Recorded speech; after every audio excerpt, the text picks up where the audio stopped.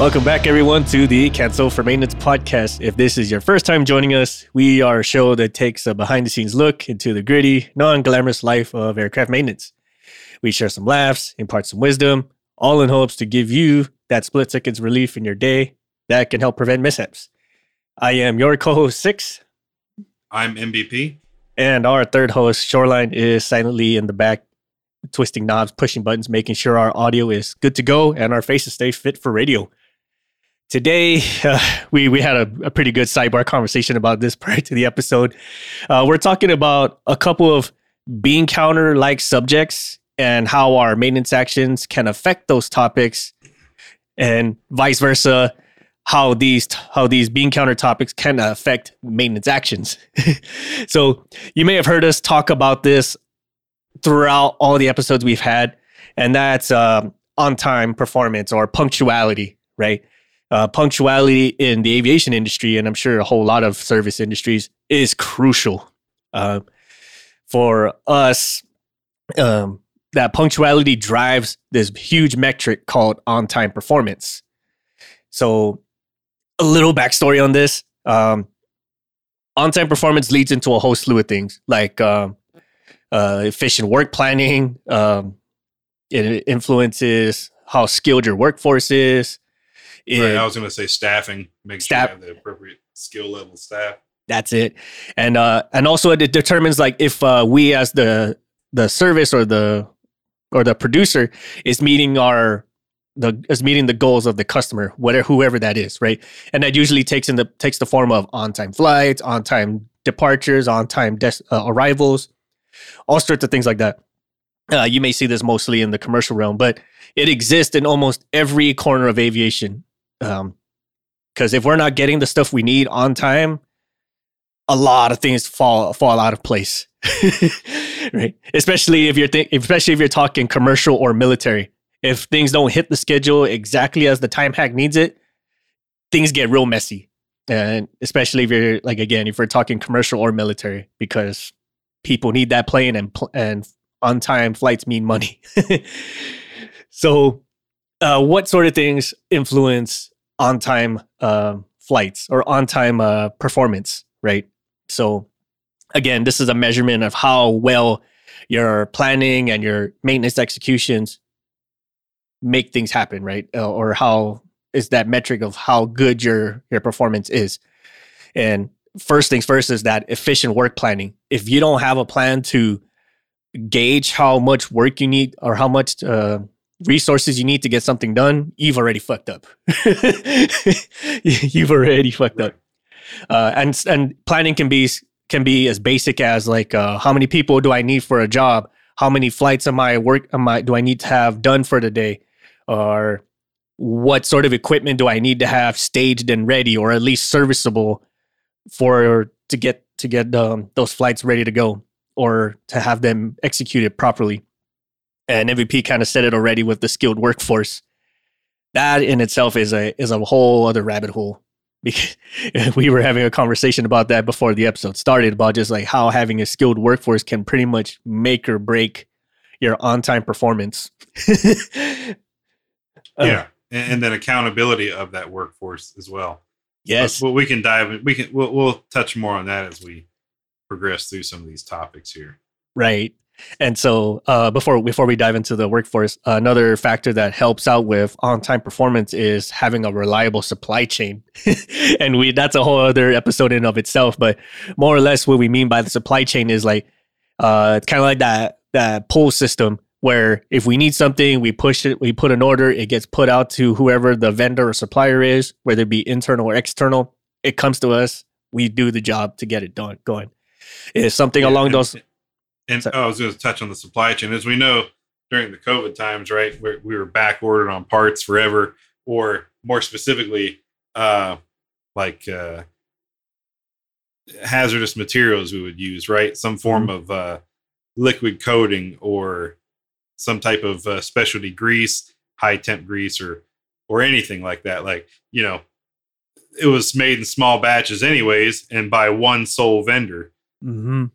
But multiple aircraft use it. But when the pandemic hit, they took their small workforce and sent them all home. and the stocks were depleted pretty rapidly. So 6 to 8 months back order waiting on that specialty material you needed. It just slows everything way down. Yep, very much so. And then another one is it's the more up and coming thing is advanced tools and technologies. And this in itself can mean a whole lot of stuff, like having the aircraft have better diagnostic systems, having better tools to diagnose the aircraft itself, predict maintenance for what we can talk about smartly. And right, or robotics in a production manufacturing facility. So you get accurate holes drilled in the airframe you're building each and every time, right, trying to eliminate that human error. Right. Or another one is like CMM, right? That cloud-based machining where like every bit and piece of that aircraft or that part has a virtual duplicate in cyberspace. And then you can analyze down to the like small, like the subatomic level almost of how out of tolerance something can be. And for the most part, some things don't need to be that tight of a tolerance, but some things do, right? Case in point again is we have the commercial and aviate and military side where like tolerance have to be manufactured in a way that can constantly take a beating because of the amount of flights or the amount of operations they do. And another big one, the stresses they experience. Yes. Heat and temperature changes, all that stuff. Yes. And another big one is that continuous improvement process. We say this a lot, but any organization that's worth their salt will have some type of continuous improvement process, division, department, policy, and so forth. Because I'll give again the commercial line, for example, like if we're having a consistent flow of unsatisfied customers because of delayed flights or delayed departures, arrivals, and we just continue to march on like nothing's wrong, you'll be out of business real fast. Well, yeah, and you'll find even that a continuous improvement plan actually might be mandated by the customer, right? You actually might have to have one in place and then show on a quarterly basis what you've identified and what you're doing to an area that needs to be improved and what you're doing to improve it, right? And you have to show progress on those. That is part of a contract requirement that the customer does want to see what you're doing to make your area better so that they get a better product in the end. Yes. And again, like say like for the average person, I'll give again commercial, say like they give like those surveys or those like feedback reports that they sometimes give you through whatever avenue you used to purchase your ticket. Say, how was your experience? How was the flight? How was the process chain of you buying a ticket to you getting put in the seat? Like most people ignore it. Some people, or they only give the 1-star reviews, and those matter. As sad as some of them may use them, right? It matters. Mm-hmm. And so why does all of on-time performance matter? Again, it goes back to that quality assurance piece where like we're making sure that everything we're doing is being done right per regulatory and customer requirements, whatever those regulatory or customers are. It drives flight critical actions. Again, like, do we have the right resources to do the job? Do we have the right skilled workforce to do the job? Or where are we lacking? Do we have manuals? Do we have checklists? All sorts of stuff. All kinds of stuff can spoke out or branch out from just this one metric. And in some cases, like this is how people lose their job. This on-time performance. So, if you have continually bad numbers or bad results or bad feedback, like Six was talking about, you're not going to be there very long. Think of it like a college or NFL football coach, right? Mm-hmm. Enough bad seasons in a row, and they find somebody else to lead the charge. Yes. Right. Or like say I'll give the sports one example. Like say like you're a player on the field and you're consistently not producing whatever we would expect of that player. You're going to be riding the bench quite a lot. or be traded, right? Yeah. Right. Be traded away. Not even going to sit on that bench anymore. Like we don't, you're doing bad enough that we don't even want you to be here. Yes. It's like you're a bad representation of the team, man. So I think you ought to find better pastures somewhere else. Right. And so we kind of talked about like how that affect like what on-time performance drives. We mentioned earlier how on-time performance can drive maintenance. Right. And we say that in such a way because again, like on-time performance, punctuality, all that stuff is very critical. And so what that translates to maintenance is where things kind of get a little sketchy because, again, since on time means everything, whatever you do contributes to that on time, whether it be by the book or whatever. We just kind of leave that that speculation open. And the reason why we say that is because we've again, I've made so many comments about this that people only see the end goal and they kind of don't care how they get there. And yeah, now I'll use an example for the maintenance side, right? And no matter what you do, right? So if you have say you're in the commercial side, and you have an aircraft come down and it's got a weekly check due or a daily check that's required in between flights. So you tell control, hey, I need to schedule this daily, and control is going to go, how long does the daily check take you? Oh, I can get it done in an hour. Let's just say a daily is like lights, fluids, and pressures type thing. Pretty basic. Just throw some switches, check some levels or gauges, and service is necessary. I can get that done on this particular airframe in an hour. Okay. But you're going to be held to that hour. So if you can't maintain it in that hour, the delay for the next revenue flight will be then imposed on maintenance. Delay, why? And so when corporate looks at that, right, and says, well, our numbers are down because we keep having these maintenance delays. What's going on? Oh, well, it's all because maintenance says they can do it in an hour, but it's religiously taking them 2. So we've then had to move our schedule back by 1 hour, which has caused people to either cancel flights, reschedule flights, whatever. Yep.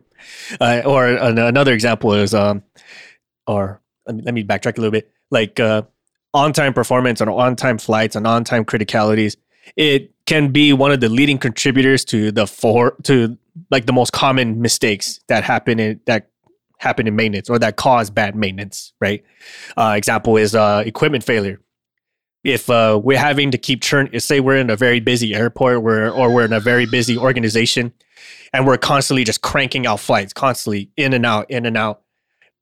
And say the support equipment that we use to service these planes, if they don't have enough downtime to maintain those support equipment or at least do the daily routines that they require, they will fail and then they will break. And then, well, that's actually a very good point. You brought up support equipment. That's, aviation maintenance is rarely talked about, but here's something that's talked about even less. The ground equipment, the age group, right? Support equipment guys, service with your oil servicing carts and your nitrogen carts and your hydro, whatever, lifts, jacks, tugs, all that stuff. They're talked about even less. Yeah. But that's exactly right. Yeah. Hey, I need to go service this fluid. Well, if my engine oil servicing cart, the pump isn't working and we have 3 carts and the other 2 are sitting in the background broke with red tags on them as well, we're up shit creek without a paddle. Yeah. And so like having that constant turn in, turn out and whatnot, that would cause fatigue. That would cause premature wear. And let's face it, there's been a lot of safety or hasty, unsafe fixes on support equipment. Let's just say that, right? I see it a lot with jacks, like hydraulic jacks. I see it also with tugs. A case in point was that one we talked about some episodes ago about using a pair of pliers. I learned they actually finally retired that thing. Finally retired it and got a suitable newer used replacement. Yeah. But at least it's not a pair of pliers that's acting as the gas pedal, Not yet. Not yet. But that's exactly what I mean, right? They don't see that on-time performance kind of puts the horse blinders on, and they say like, well, I don't care how you did it, just get it there. And it's been working thus far. So until something really hits the fan, then press on, which again, that can lead to a whole slew of unsafe conditions. And our example with the tug with the pair of pliers as a gas pedal is very much unsafe. I think the biggest one that will contribute to unsafe maintenance because of these on-time metrics is violations, like human factor stuff, like violations, slips, lapses, mistakes, omissions. The list goes on, right? But let's talk a little bit about that. So with the violations, the slips and whatnot, what you kind of look at it as like, nobody violates rules in aviation. That'd be freaking asinine. That's people's lives. That's blasphemous. That's heresy right there, right? Full-fledged heresy. And again, I'm gonna say, like, because on time means everything, a lot of individuals have the horse blinders on, or they have that tunnel vision, and they only see the end result. They kind of don't care all too much on how they get there. So, like, say with the violations, they would skip steps altogether to save time. MVP's example was doing that post-flight check to go for, or a daily check to do another flight. If say for instance the manual says that it requires 2 people to do an inspection, ETOPS for instance, it takes 2 people, one to do either side, and they cannot switch. It's like, well, we don't have exactly 2 people, so what we'll do is one person will do the whole thing, and then they'll find another guy to sign off the second piece, right? That's a clear and present violation right there. Or they would install life limited fasteners because it saves time, or we don't have the time to wait for replacements. It hasn't shown signs of failure yet, so why not? We've seen it happen a whole slew of times. Or yeah. Why fix it if it hasn't broke yet? Well, the key word's yet, but it's coming. Yeah. You know. And there's a reason why we have safety limits for a reason, or even operating limits. if you want to give that story about the safety wire we had just prior to the episode. God. Yeah. Okay. So for a little story time for all of you, this has happened today. So out there, you know, inspecting, looking over on the floor and such, and you're looking at the manual and you see a job signed off already, and you're like, that's interesting, because I can see that person actively doing that job right now. Okay, well, they're a newer person. Let me walk over. Hey, why'd you sign off the job when you're not done yet? Oh, well, I signed it off because I thought you signed it off and then you go do the job. No, I don't know why you would think that. Even at this point in your career, yes, you're new, but you're not so new to aviation that that's a valid excuse. Anyways, moving forward, don't sign off your work until it's done. So what are you working on? Let me look at it here. Oh, your safety wire is backwards. No, it's not. Yes, it is. Okay, well, we're going to overlook the maintenance manual side, or the aircraft form side of things, and we'll claim that as you're new, but you've been trained and taught the right way to do it now. But we are going to fail this safety wire that you called us over to inspect. All right, so right to fail. What do? We get a response from maintenance management that says, hey, I'd like to discuss this fail. I don't think it's a fail. Why? Well, the maintenance manual doesn't tell me how to safety wire. It just says to install safety wire. Yes, that's correct. Right. So because of that, there's nothing telling the guys how they should safety wire. Well, okay, what about the 4313? What about the ISOs? What about the other industry standard documents out there? There's a slew of them. Oh, well, see, but we only work to these manuals. Yes, but the manuals don't go into that depth because these procedures exist over here. Otherwise, the maintenance manuals would be 4,000 pages long. It'd just be too cumbersome. And so they say, well, I don't think the fail should occur on the actual person performing the job. I think the fail should be written against the maintenance manuals. You want me to fail the maintenance manual for being inadequate? No, that's not how that works. So they said, well, I think better training. Well, okay, who do you think that should be coming from? Thinking that they were going to say themselves, right? Oh, well, that should be the training group. Interesting, cool. Let's loop them in. Hey, training, do you feel that you should be teaching safety wire? And they responded with like 5 different procedures, standards, and contracts that they're not required to do that, which I knew. But hey, adding weight to the argument. So, so then we come back. We're like, all right, now what else you got? Well, we're still going to stand by our statement. That this isn't the case. Okay, so I'll yield to you. You found a flaw in the maintenance manual where it could be better. I will get rid of the fail. Just show me where you've submitted the change request that the maintenance manual be updated, and that fail goes away. We don't have that. Oh, why not? Well, because we just kind of know it's a problem. So you knew you were working to inadequate procedure and did nothing about it? Interesting. Okay, let's open that can a little further. Who was the person doing the job? Oh, well, it was so-and-so. Oh, then I think we need to discuss decertifying that person and then putting them back through the recertification process, which is pretty lengthy.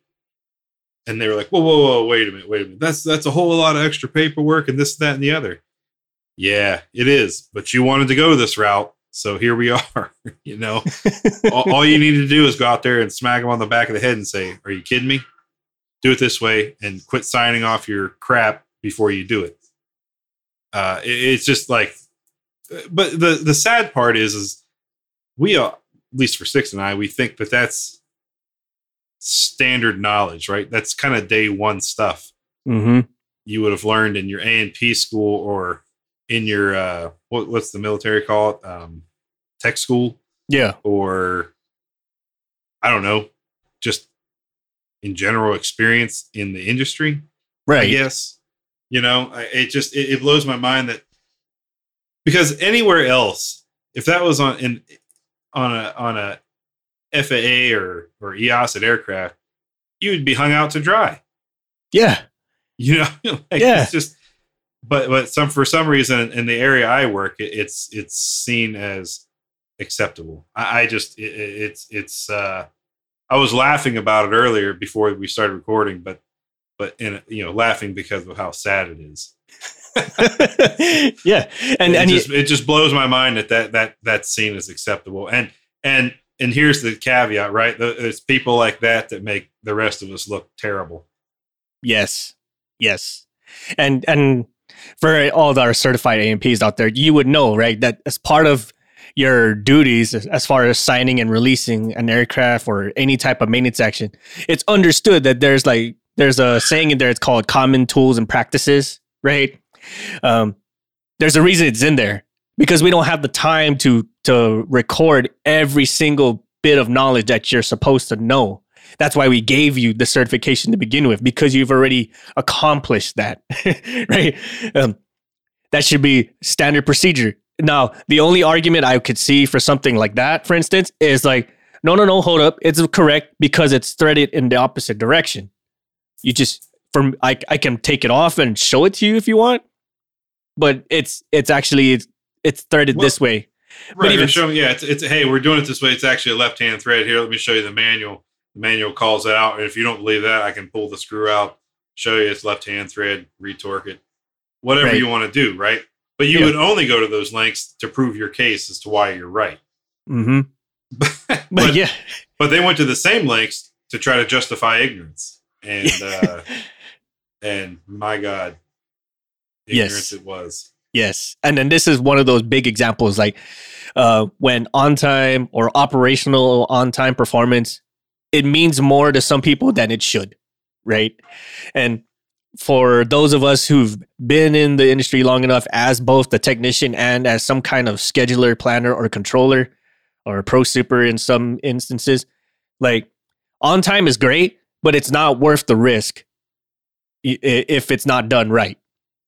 You know? Yeah.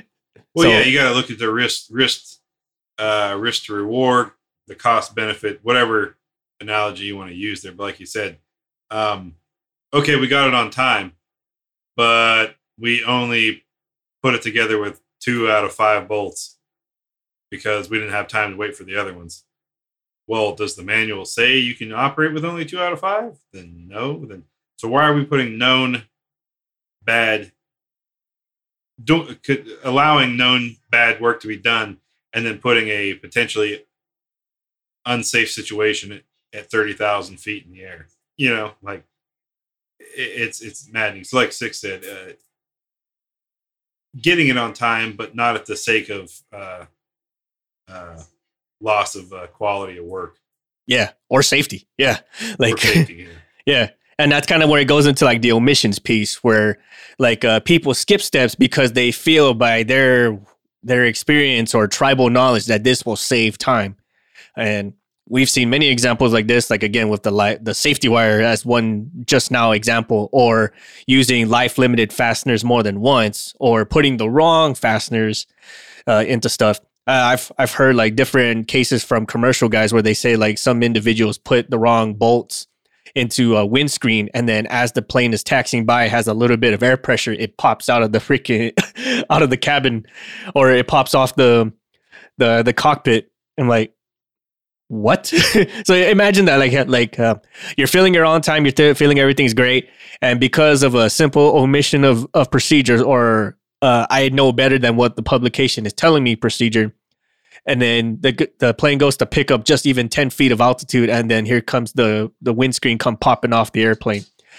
So now they got to figure a way to land without causing too much issue, and then having a taxi on by, like, oh yeah, by the way, ladies and gentlemen, we're gonna have to cancel your flight because the windscreen popped off the freaking nose of the plane. So here you are thinking, celebrating, everything's good and gravy, and then now we're having a return flight because of X, Y, and Z. If in our brains, it's not worth the risk. Like as cool as we want on time performance to be good to go, it should not be at the cost of quality or safety. Like, Right. We all want that metric to look good for us, right? Man, mm-hmm. six does this, does this job, and he gets it done so fast and well and all that and every time. But we know things happen, right? We mentioned supply chain earlier. Oh, I need to replace these bolts. Oh, hey, supply, can you give these? Oh, we're actually out of stock on those, and everything's back ordered by 30 days. Oh, well, these are one-time use hardware, but I guess I'll throw them in again. Like,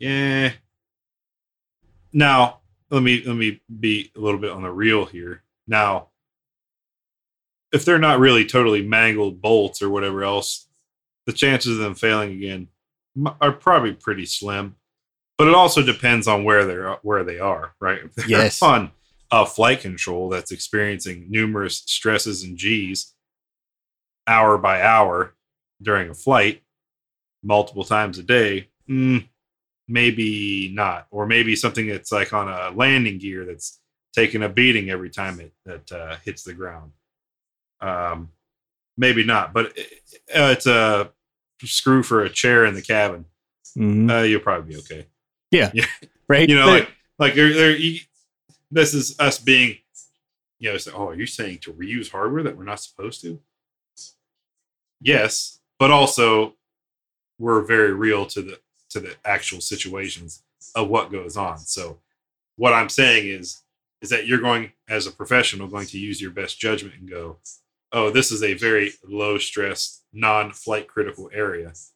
I think I'm safe. Yeah. or if it's yeah, again, non-flight critical. That's the big one, right? And there's all sorts of lists and manuals and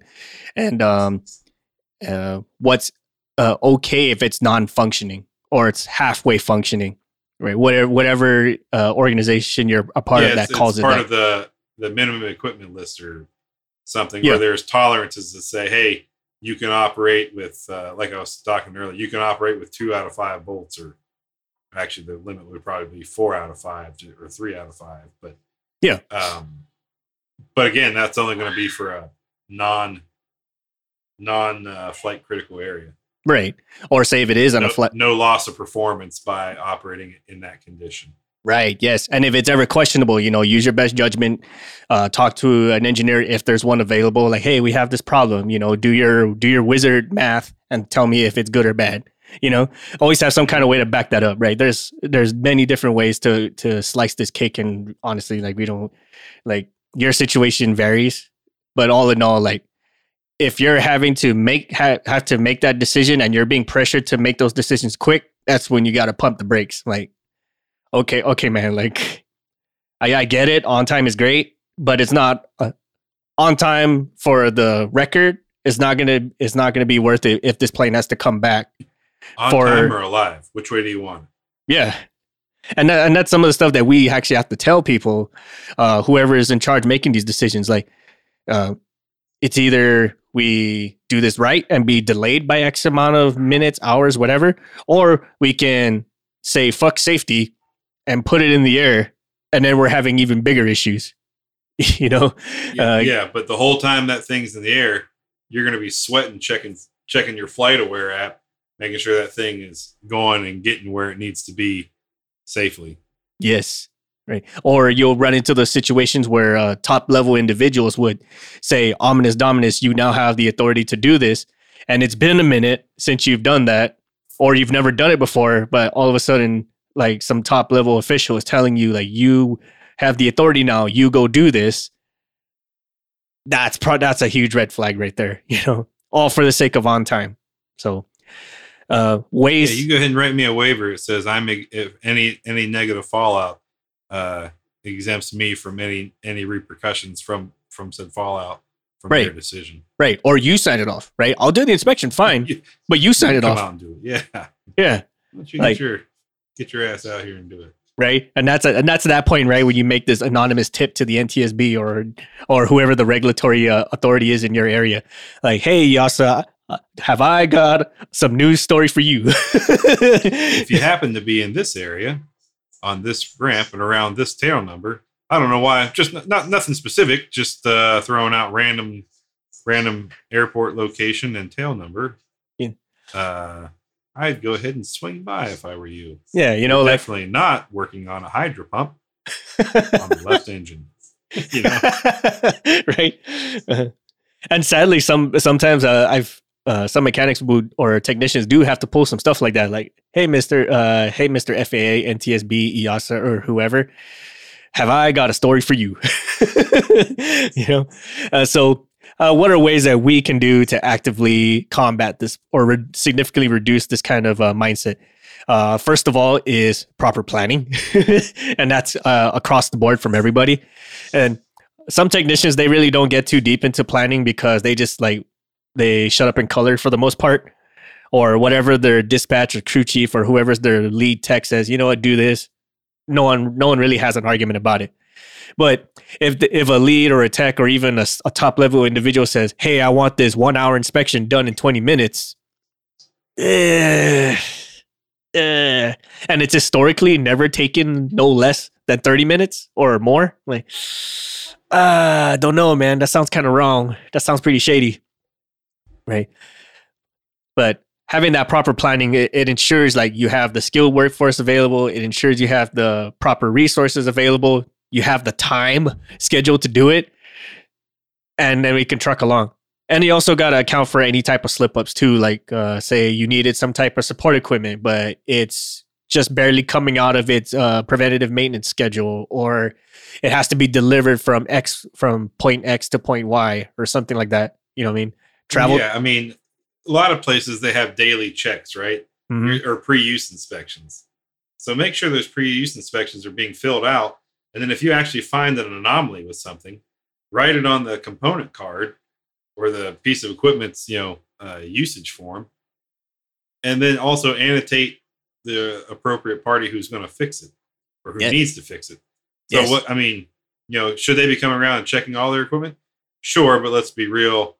On a large airport, there's tons of things to do at all times. So the chances of them coming over to gate 5 when they're on the other side of the airfield trying to fix the tug with the vice grips for the throttle, just notify them, hey guys, just want to let you know this is over here. Or if you have the time, drop it off at the shop, right? Help each other out. But, you got to use those, you gotta inspect your equipment. But then to tie in with your planning aspect, if you got some sort of phase maintenance coming up or some sort of line check or whatever else, and you're seasoned enough, and even if you're not, look over the manual. What does it tell you got to replace at that time? Well, if you know that bird is flying today, but when it lands tonight, it's going to be do that. Or when it lands tomorrow, it's going to be do some type of maintenance. Start putting those parts on order. Yes. Don't wait till it lands and then, hey, now I got to order the parts. Well, now we're going to be sitting around for an hour, 2 hours until they get delivered. No, you need to have that. They need to be sitting there in the shop when that thing gets towed in. Yes, absolutely. Yes. Right. And that kind of goes into what we were saying at the very beginning with that risk-based assessment, right? If you know something is trending in that direction, that it's going to be late or it's going to take this amount of time or whatever the case may be, factor that into your thought process. We know these tire changes don't take more than 30 minutes. We know that this GSC is always going to show up late. Or we know one of the fuel trucks that's going to service us is going to come back with a dirty sample. Some shit, right? If you're not actively thinking about stuff like that, or at least accounting for it, it's going to hit you in the face every single time.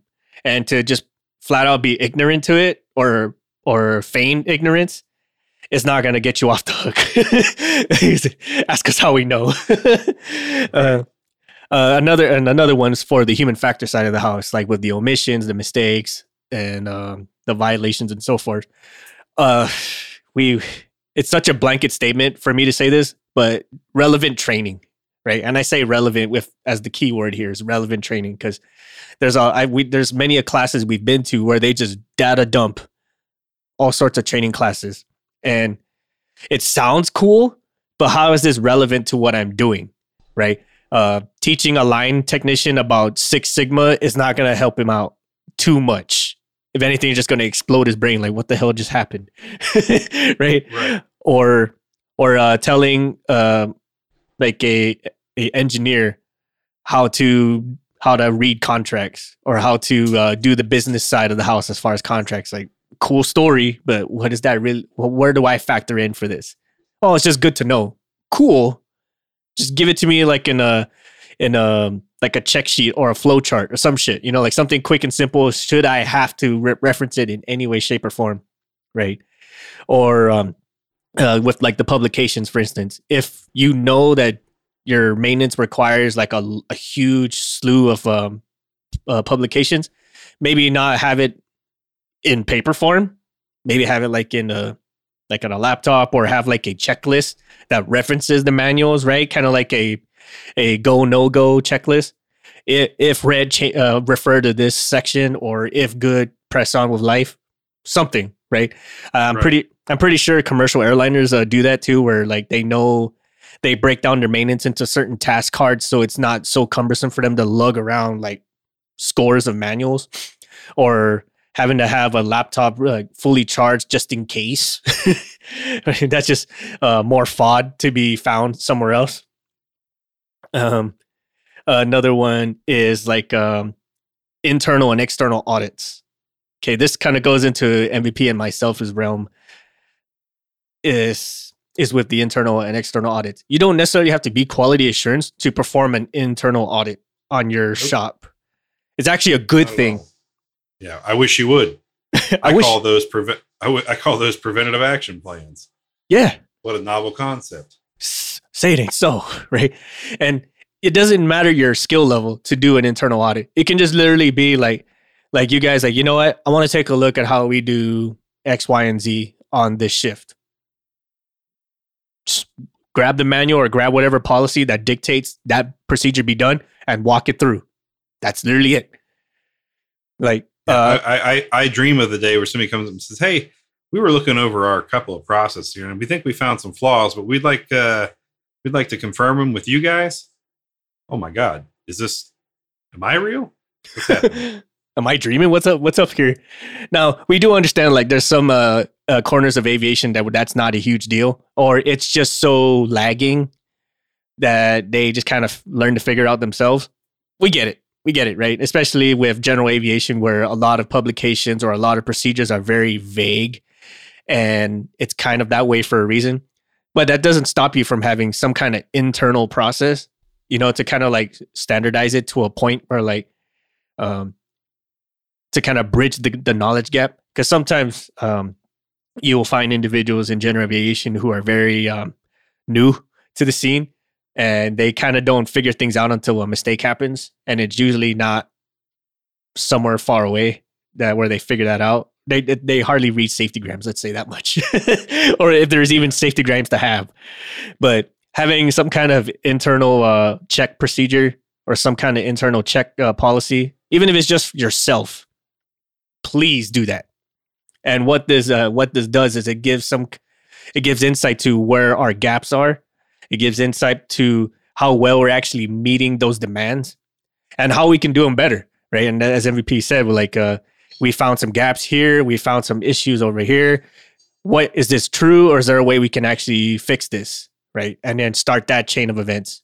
How effective that's going to be at that point, it's up in the air. But you've identified it. So if someone comes trying to smash you for X, Y, and Z, like, no, we've addressed this, we've talked about this, and we've went through the process of having you do it. Whether you got the memo or not is a whole different story.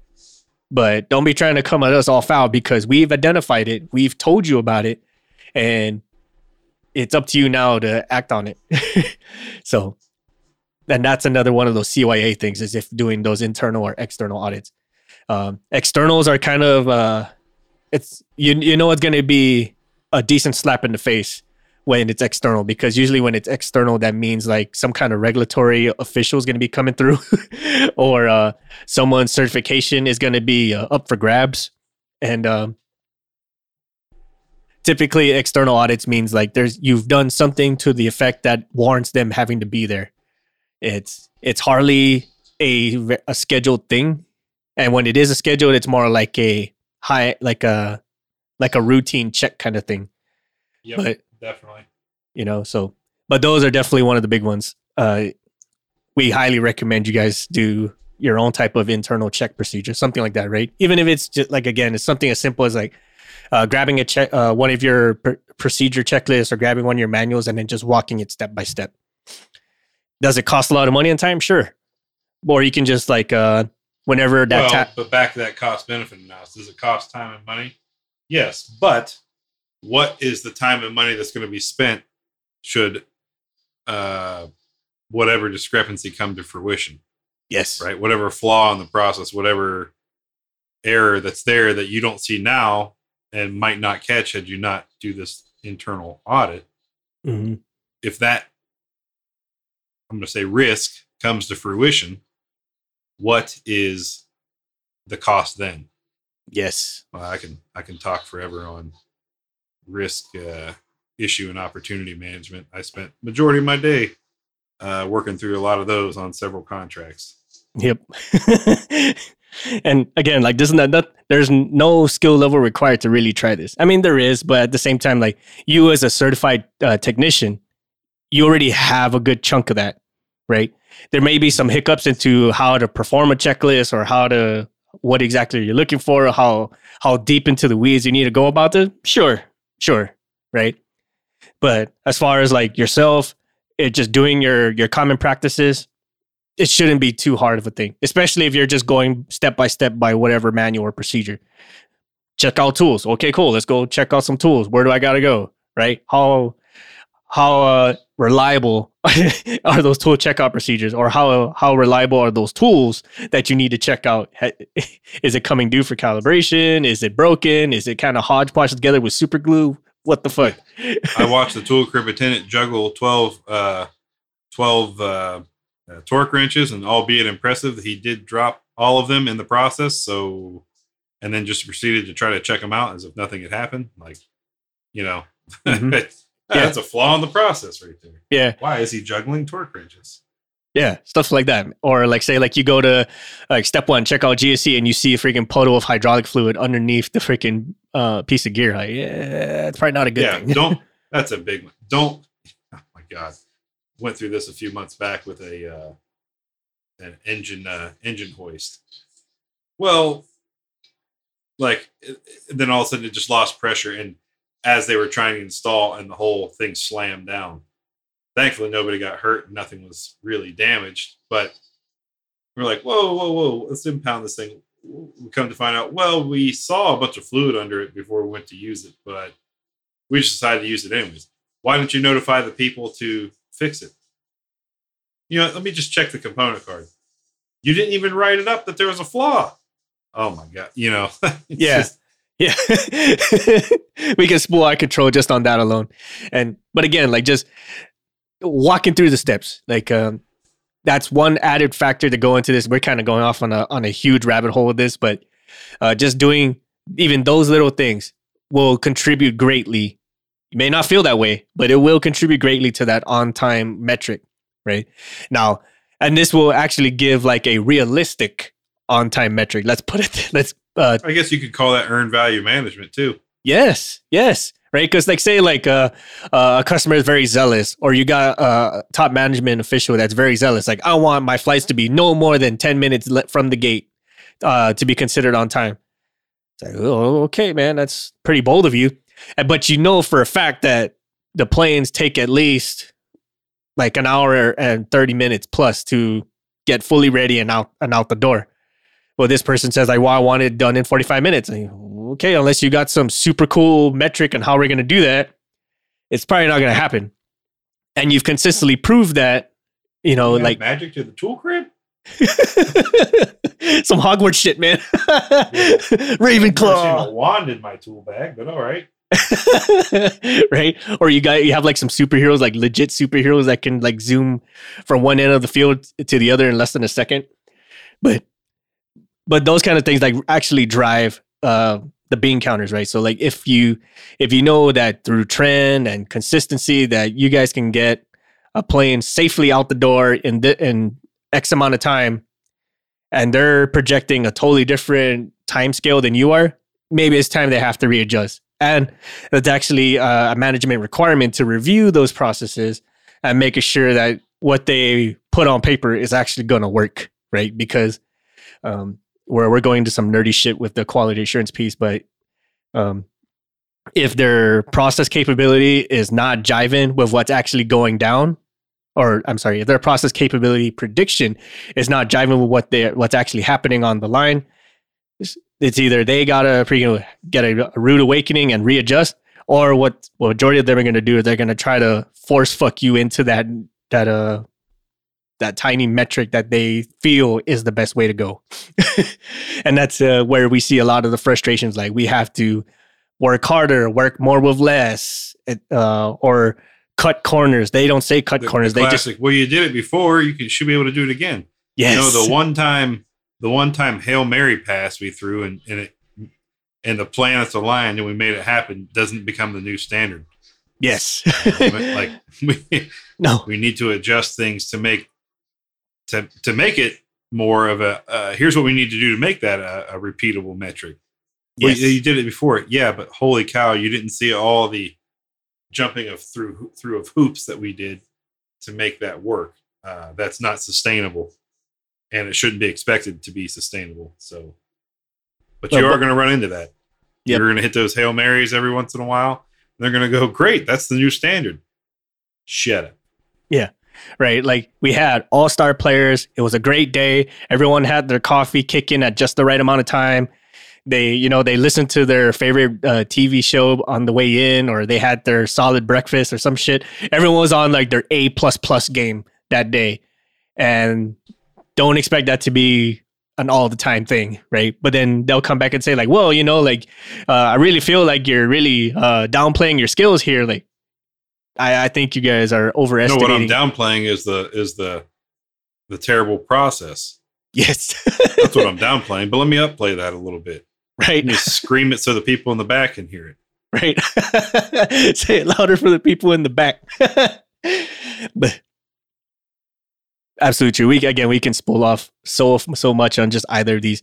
But again, like what you guys do affects the on-time performance and vice versa. Like people's perception or anticipation for this on-time delivery, on-time service metric will affect you in one way, shape, or form. And we see it time and again where like there will be many occasions where their failure of X, Y, and Z will constitute some form of an emergency on your part, which may turn into some real shady shit, which at that point you should probably be throwing up all sorts of red flags and possibly making an anonymous call to X, Y, and Z regulatory service, like we just jokingly alluded to earlier. Any final thoughts at all on this or anything else, MVP? I'd like to hear from some of you guys out there what you've run into with your, now we've talked about these primary issues in aviation maintenance. Kind of, what are you guys noticing in your areas? We kind of talked about what we witnessed in ours a little bit, albeit barely scratching the surface on it. But what do you guys experience in your day-to-day realms? We've talked about commercial, we talked about military side, but are you guys having similar things that you're seeing, or you got something totally different you haven't seen, or you've seen that we haven't? Mm-hmm. I'd be interested to see. Most definitely. And we definitely want to hear all that kind of stuff, because hearing that kind of feedback in some areas may not relate as greatly as others, but hearing that piece of the puzzle is another way of thinking outside the box and say, hey, that's a great idea. Why don't we do something like that here? Or how do we mold this to make it work for us here? Yeah. And if you've performed some type of internal audit on yourselves and your operations, within your own mechanics group or whatever you're in, what issues did you find and what did you do to fix them? I'd be really interested to hear that, because I think that would be great to broadcast out to the masses. Hey, look, so-and-so over here found the wheels falling off of component B, and they redesigned the axles and installed lock nuts to ensure wheels stay installed on the component.